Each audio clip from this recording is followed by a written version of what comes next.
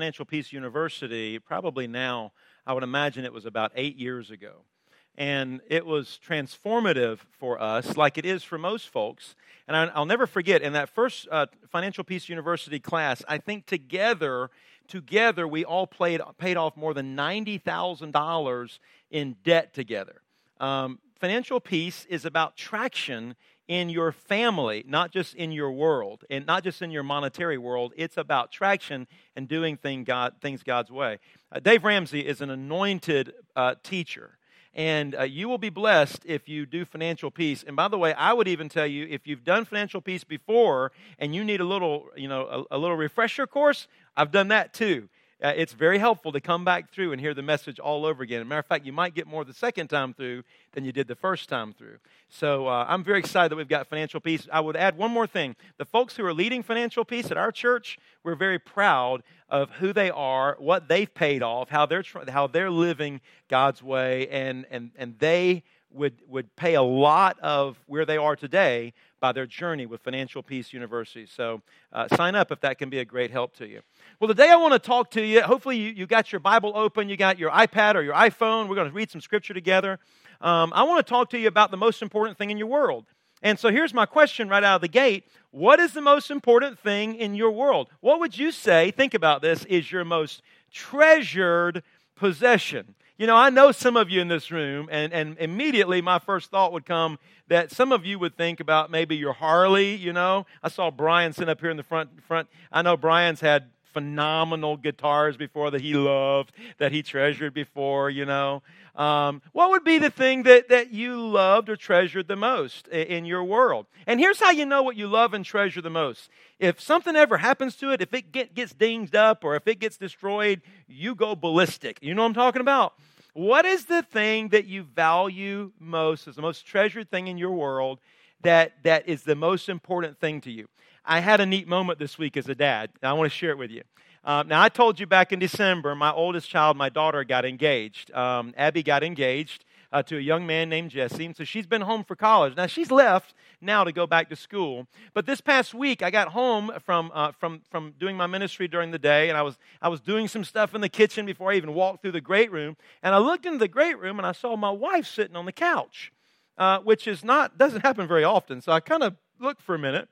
And my wife was not watching TV. She was not reading a book. She was not playing with her Kindle or something. My wife was looking at my daughter, who is the opposite way of the TV.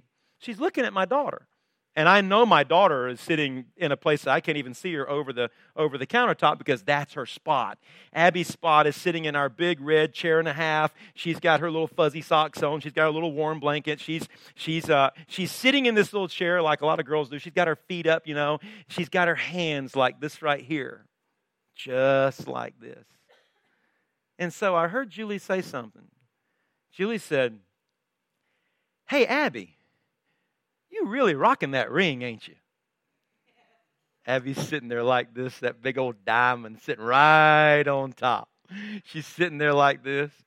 And Abby looked over at her and smiled. And she said, "I like it."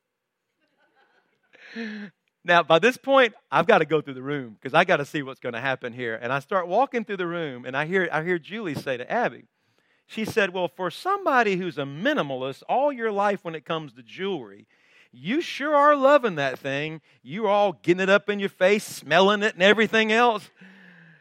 And Abby looked at her and she said, "Mom, it's me. I just love it, you know." And I thought about that diamond that I really know that Abby loves so much. That's a treasure for Abby right now in her world, right? It is a treasure that she's going to take very good care of, right? It's very, very important to her. You know, guys, there are a lot of things that are going to come into your life that are going to be in your possession for you to grasp, to hold on to, for you to manage and stewardship that are important for you to take care of. But here's what I want to talk to you about today. There is nothing more important and nothing more treasured that you will ever own and that you will ever possess than your soul. And so today I want to talk to you about your soul. I want to ask you basically a big question, and that is simply this: are you taking care of your soul? Because sometimes we end up taking care of other stuff more than we take care of our own soul. Just a couple of opening scriptures today that talk about how we are supposed to take care of our soul or keep watch over our soul. In the book of Deuteronomy, Moses spoke these words over the people. Moses said, "Only give heed to yourself and keep your soul diligently." I want you to listen to those words. Moses was saying, take care of your soul. Take charge. Take care of your soul. Keep your soul diligently where you're watching over it. Or maybe you remember the writer of Hebrews in chapter 13, 17, where he said, "Obey your leaders and submit to them." He was talking about the church leaders, the people who are over you spiritually. "Obey your leaders and submit to them, for they are keeping watch over your souls and will give an account." By the way, if you're a leader in our church, that's a great scripture for you to hold on to, because it gives you a picture of the great responsibility of anybody who is a leader in the church. It lets us understand what God's view of a leader in the church is, that we would literally be the overseer, keeping watch and helping take care of people's souls. Not just that, but in such a way that one day we will give an account. And now, probably the most classic phrase that's ever been uttered about a soul came from Jesus, the master teacher. Jesus said it in several Gospels, but in the Gospel of Mark, chapter 8, "What good is it for someone to gain the whole world? What good is it to gain the whole world, yet forfeit your soul?" I want you to think about that word for a minute. It means give up. It means throw away.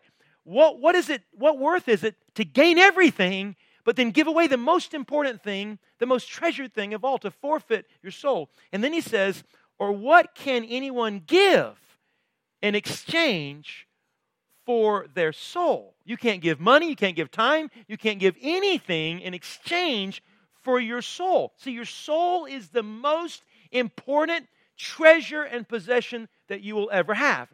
Now, today, what I'm going to be sharing with you, I owe in a large part to Dallas Willard, who is a great teaching theologian, a great thinker, and he has helped us understand a lot about the disciplines of spirituality. But today, I want to talk to you a little bit about how he tries to explain and tries to help others put their arms around this thing that is so important, the soul, and how we're supposed to be managing, stewarding, taking care of our souls. Dallas wrote these words in The Renovation of the Heart. He said, "The soul is that aspect of your whole being that integrates," that's a key word, that integrates, that synchronizes. Your soul is that aspect of your whole being that integrates and enlivens everything going on in the various dimensions of the self. It is the life center of a human being. So I want to talk to you a little bit about your soul, and the way I'm going to do that is with those little circles that I put on your page there. I'm going to get you just to write a few words around those circles that will kind of help you kind of explain the soul, and then if it's okay, I'm going to go fast, okay? Because I want to then talk about how you take care of your soul. So the first thing I would invite you to do is look at that inner circle, that smallest circle on that page. That little smallest circle is a very important circle. And right there in that circle, we're going to get you to write 3 things in that circle. But the first thing I want you to write in that circle is the will. Just write the word W-I-L, the will. The will. You know what the will is. The will is that unique part of you that allows you to choose left or right or say yes or no. The will is the part of you that gives you, right? It is uniquely you. Now, sometimes we would also call this thing, the heart, and so I'll just put a little symbol of a heart there. The heart, or some of us might call it, or we might hear it termed in other ways, your spirit. But at the core of you, God has given you a will. And He has given you free will with that you can determine what you want, where you go. You can determine a lot of things. You are the leader of you. Okay, now, here's the unique piece of that. This first thing I want you to think about when it comes to the will, the heart, and the spirit is think about a baby. A baby has a will. And the baby, think about the 2 most famous words or most important words to a young little toddler that's growing up. Second most important word, mine. Mine. You remember that word? Yeah, when they figured out they could own something, mine. And then the most important word for them, the number 1 word for a child, no. You want more squash? No. No. When they figure out they can say no, when they can figure that out, all of a sudden it's a game changer for them, right? What are they exercising? They're exercising the thing that is the very core of who they are. They're exercising their heart, their spirit, their will. That's who they are, okay? Now what's interesting is your will can be largely influenced by selfishness, okay? And that I just gave an example of that with a baby, right? A little child. Your will can be largely influenced by selfishness, but here's what I want to tell you. God gave you free will, but it was with a purpose, and here's the point, and here's the trajectory, and here's the goal of it all, that you would learn that the best way to live is to actually take that free will and then surrender it back to God. The best way to live is with a surrendered will. But if we're really honest when it comes to this thing we're learning about our soul today, it's very easy for our will to become self-centered again. Very easy. Second circle. Second circle that I would draw right around that one. I'm just going to put the word mind inside of that one. The word mind. It's another dimension of this thing we're talking about today. Your mind. And you might even want to write a couple of notes around this circle as well. You might even write the word thoughts, because your mind is largely about your thoughts. I mean, some of you were raised in homes that didn't get you to think good thoughts, right? And sometimes we've read things and we've studied things, we've gotten around the wrong kind of information, and it's led us down bad thought roads, right? So your thoughts can be led to dark places or can be led to good places. But your mind is not just about thoughts. I would also add the word feelings. Your mind can also be about feelings. So you can feel good, you can feel bad, you can feel angry, you can feel sad. Your mind is a lot about what you are feeling as well. Now here's what I want to tell you about feelings, or about the mind. Your mind can be led and pushed and taken different places, but what's interesting is all of these circles, they influence one another. So what you do with your will, how you say yes, where you say no, whether you turn left, whether you turn right, is largely influenced by your mind, all right, by your thoughts, by your feelings, and they're involved. And they were meant from the very beginning to always be synchronized, to be integrated. The next circle that I'll roll on to is the word, just write the word right there, the word body.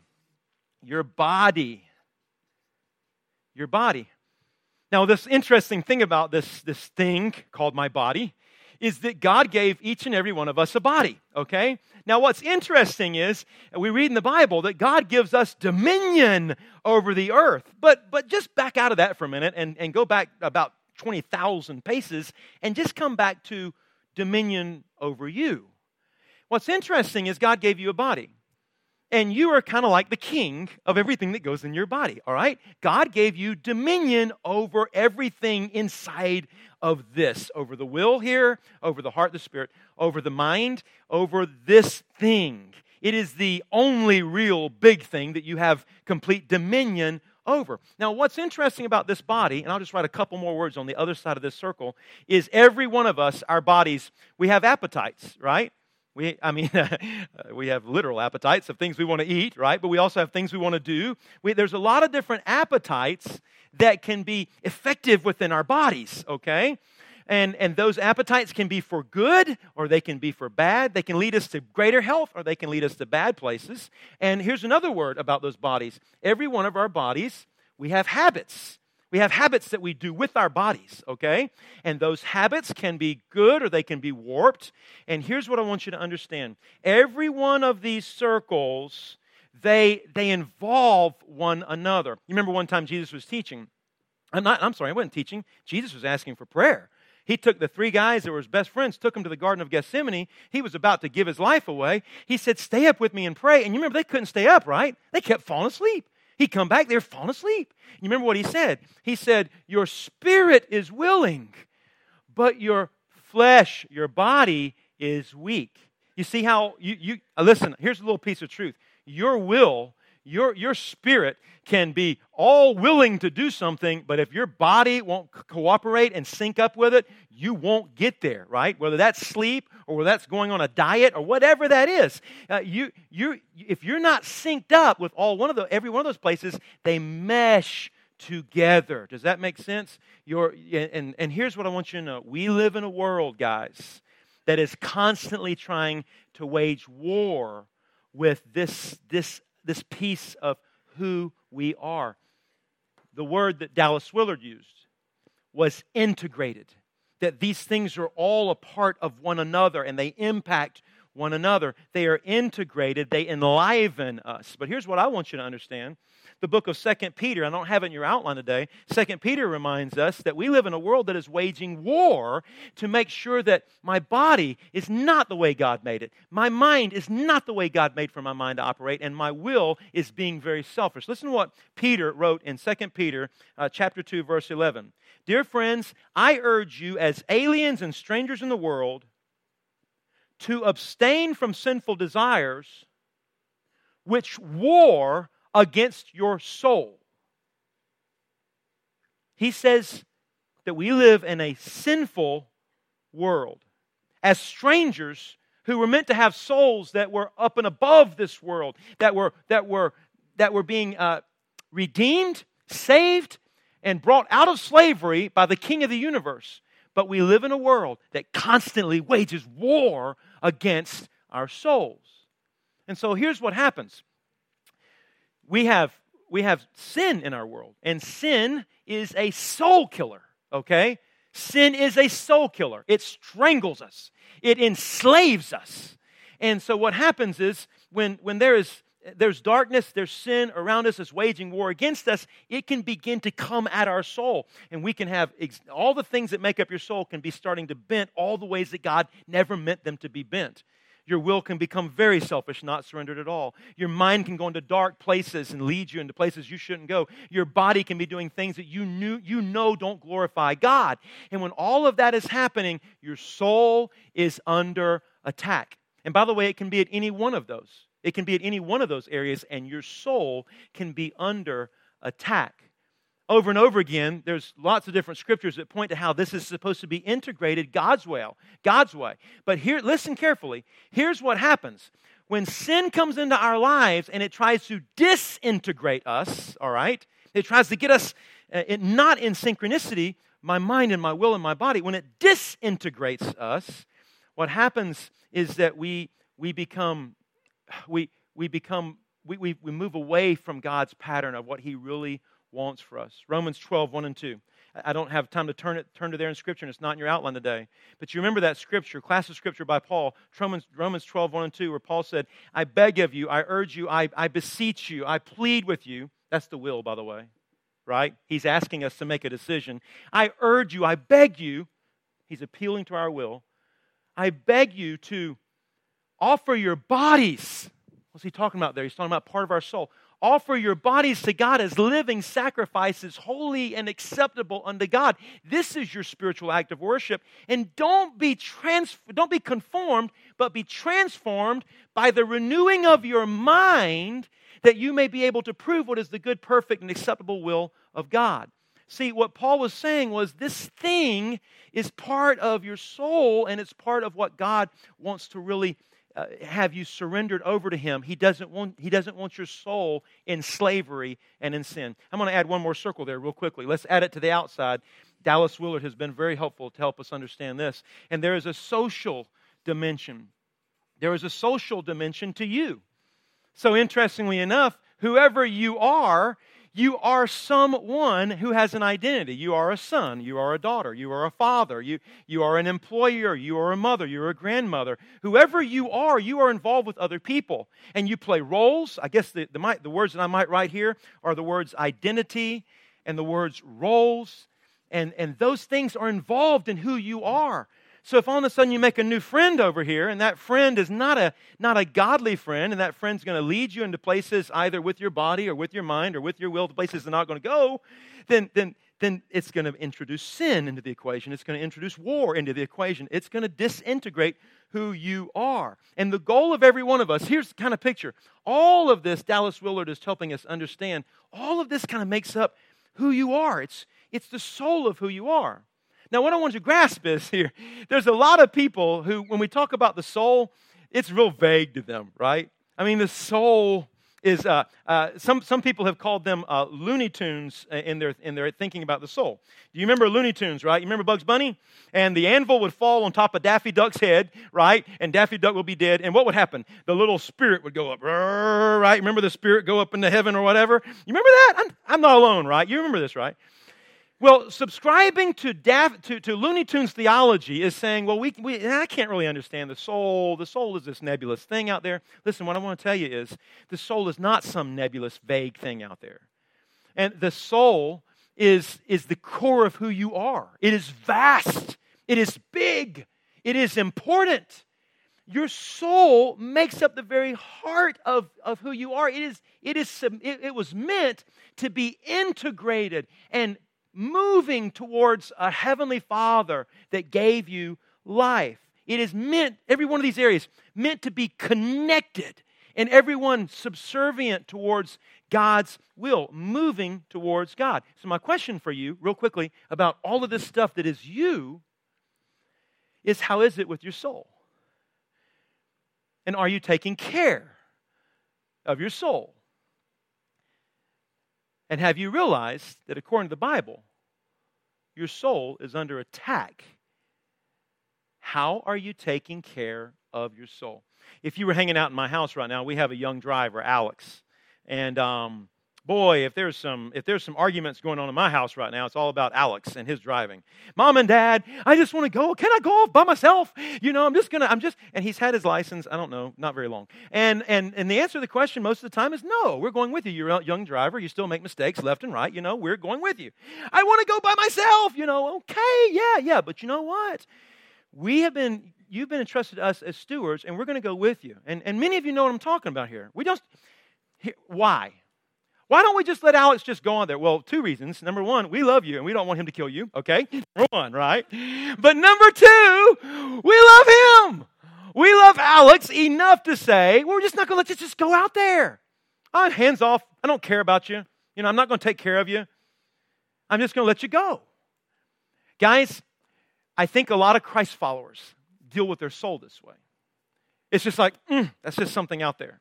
And they don't really address, have I taken care? Am I taking care? Am I looking after my soul? Because I'm telling you, what I'm talking about here today is huge. And it's serious. Because the Bible says, we have an enemy of our soul. And he comes to kill, steal, and destroy. It's very serious.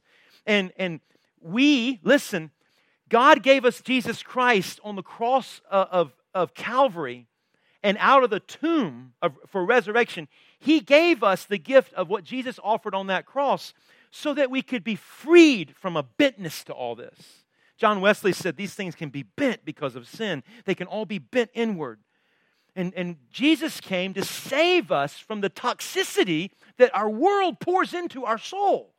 He came to save us from the slavery that the world comes and tries to attach itself and all of its ill will and its selfishness to our soul. And I call it the slide. I call it the drift.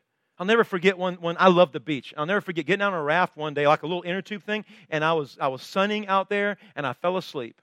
And when I woke up, I had drifted out so far, I looked and I thought to myself, I was scared. I was so far away from the shoreline. And I call it the drift. I think sometimes we can go a season without paying true attention to our soul. We can drift ourselves right into a mess, and our soul just be all torn up and all messed up. How does that happen, Stephen? Well, here's what you need to know. Just like the drift took me out to sea, wave after wave after wave, little bitty current, little bit at the time, that's how it happens in your and my life. It happens a little bit at the time, a little bit at the time. You might say, well, Stephen, come on, what you talking about here? Well, let's just talk about your mind for a minute. Maybe in your mind, you're a very ethical person. I mean, you go to church, you do the right things, you don't steal, you don't tell untruths, you're not a liar. In your mind, you're a person of high integrity and high character. But what happens? Something is done here or there, and you take something from the office here, a little thing, the office has got 20,000 of them, I'm just going to take one from the office here. And you do a little moment here and a little moment there, and you do a little moment here and a little moment there. And you allow yourself, even though in your mind you're a person of high integrity and high character, you allow yourself to tell a little lie here, to do a little something there, and you find yourself moving further and further away. Now, in your mind, that's still who you are. But in your character and in your will and in your mind and even with your body, you're moving further and further away from the very person Jesus, He freed you to be. He freed you from all that entanglement of all that lies and slavery and theft and all that trash. And you know what happens? Watch and listen carefully to what I'm about to say. What happens is, if this happens in your world and you drift and you drift and you drift and you drift, you're going to wake up, okay? Just like I did on the float when I was floating out to sea. You're going to wake up and you're going to look back and you're going to go, it's going to be a place where you can't ignore it. You cannot deny it. You are a person that is not the same person that you were one time in your life. Things have become bent in you, and you are far away from where you were. And studies have proven, a book was even written that I'm reading right now, that in that moment of a waking up, way over here, the float's drifted way over here, and you wake up and you go, oh my goodness, look, and you didn't even realize your soul was drifting. You didn't even realize your soul was under attack. The normal response of a person is not repentance. The normal response of a person is not, oh my gosh, I got to get back to shore. I'm going to swim as hard as that is not the normal response. Studies have proven that exactly the opposite is the normal response. When you wake up and you've drifted so far down the line, when you wake up, you look back and you go, well, look how far I've gone. Oh my goodness. I guess it doesn't matter. I guess I'll just keep going. I mean, this is classic diet stuff. You ever been there before? I'm dieting, and then I blow it, right? And then I blow it, and I blow it. And then I look back and I go, well, I might as well just go ahead and eat the whole enchilada, right? I'm just going to blow it all the way, and that's where you go. I'm telling the truth, right? Right? So what I'm trying to tell you is when your soul is under attack and your soul is under war, the classic response when you wake up and you realize you've drifted so far is not repentance. It's, well, I'm just going to go on with it. I'll just go on the whole deal now. And guys, what I'm here, what you came to church today, to be able to be asked the question, how is it with your soul? Look around, wake up, take a little diagnosis of your will. Is it bent towards yourself? Of your mind? Are you thinking things that are just not right? You know they're not God's thoughts. Your body. Are you honoring God with your body? Or are you doing things that you know would not please God? Your relationships, your family, your friendships. Are you doing the things that were meant to be done in your soul and for your soul? Here's what I want you to know. Just a couple of final thoughts. We live in a world of lost souls. We live in a world of enslaved souls. And there's only one answer to the salvation of the soul. There's only one answer. I put it in your scripture right beneath that circles. One way of saying it would be Psalm chapter 23. You remember that one? The Lord is my shepherd. What does a shepherd do? A shepherd guards and protects and guides and leads and will lay his life down for his sheep. But a sheep is to follow the shepherd. The Lord is my shepherd. I shall not be in want. You see that kind of will that's there? That kind of mindset? He makes me lie down. Even with my body, He makes me lie down in green pastures. He leads me beside the still waters, and He restores my soul. He is the one who brings restoration back to me. People would ask John Wesley, the great leader of the Methodist Church, they would ask Wesley about his salvation experience, and Wesley routinely would say, people ask me all the time about what happened in Aldersgate, but I am here to tell you I am being saved every day by God. Every day.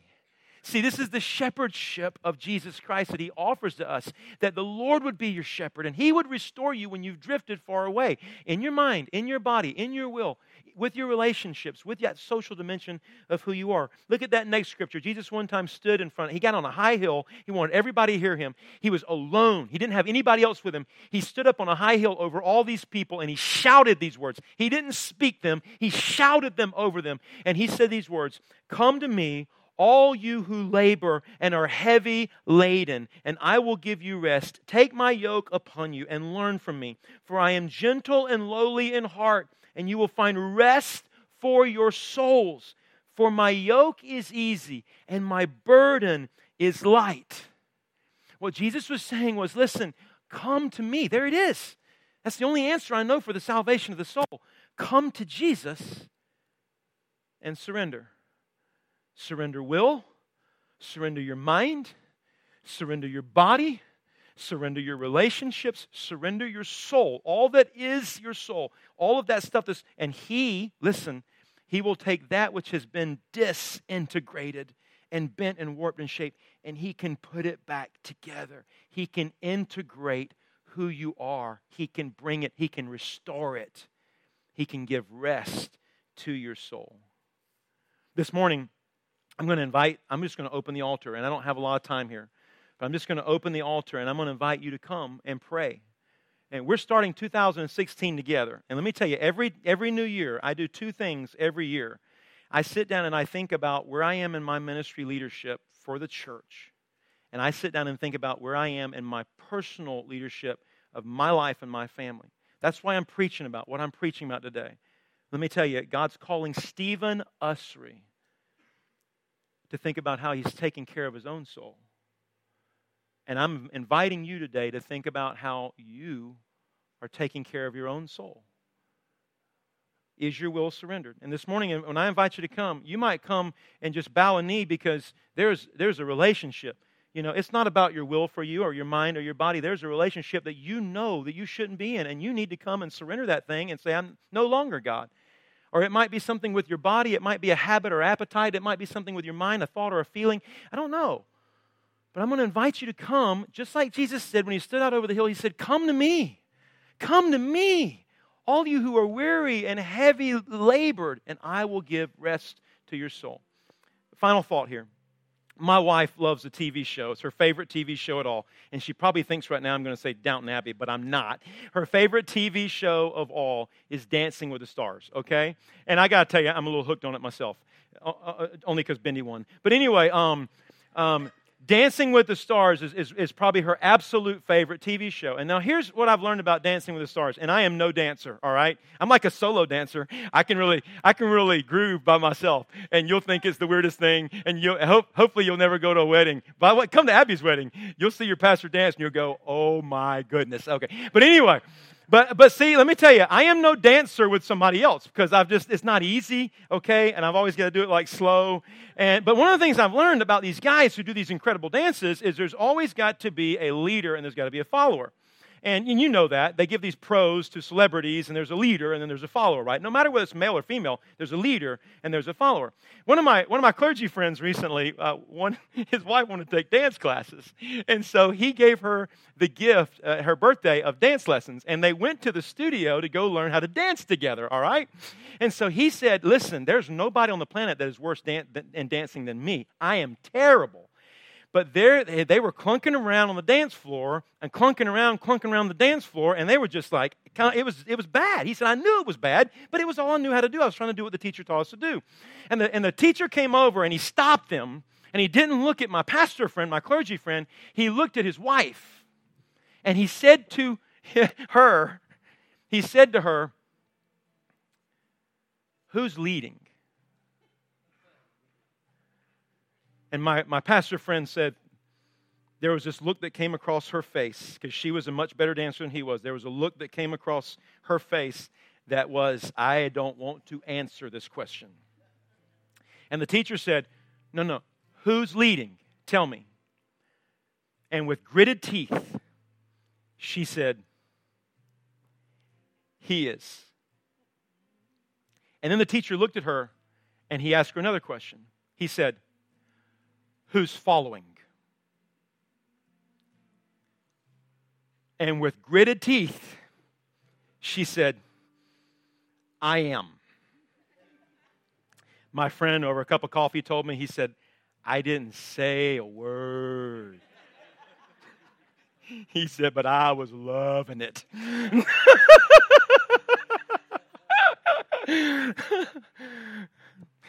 You know this rhythm of this life that we have, guys? God gave you a will, He gave you a mind, He gave you a body, and He gave you people all around you. But He made you to learn of His leadership. And here's what happens. We get all that messed up when we start leading ourselves instead of learning what it's really like to follow Him. to follow His lead. To follow His lead in our will, to follow His lead in our mind, to follow His will, His lead in our body, to follow His lead in our relationships. And this morning, it's just as simple as that. If there's a place in your life where you've not been following the leadership of God, where you've been doing it your own and you've been trying to lead, today is a wonderful day as we start 2016 to come and bow up into knee and to say, I'm surrendering again for the umpteenth time. Here I am. I am surrendering my will. I'm surrendering my mind. Call it out by name. If there's a certain addiction that you've got going on or a certain bent or habit or an appetite, call it out by name with Him, just you and Him, and say, God, I'm surrendering it today. Free me from it. Remove the toxin. Remove the chains. Free me. Redeem me and save me. I'm going to invite you to pray. This is your time. Let God meet you here. Come and pray at His altar. Let's pray together.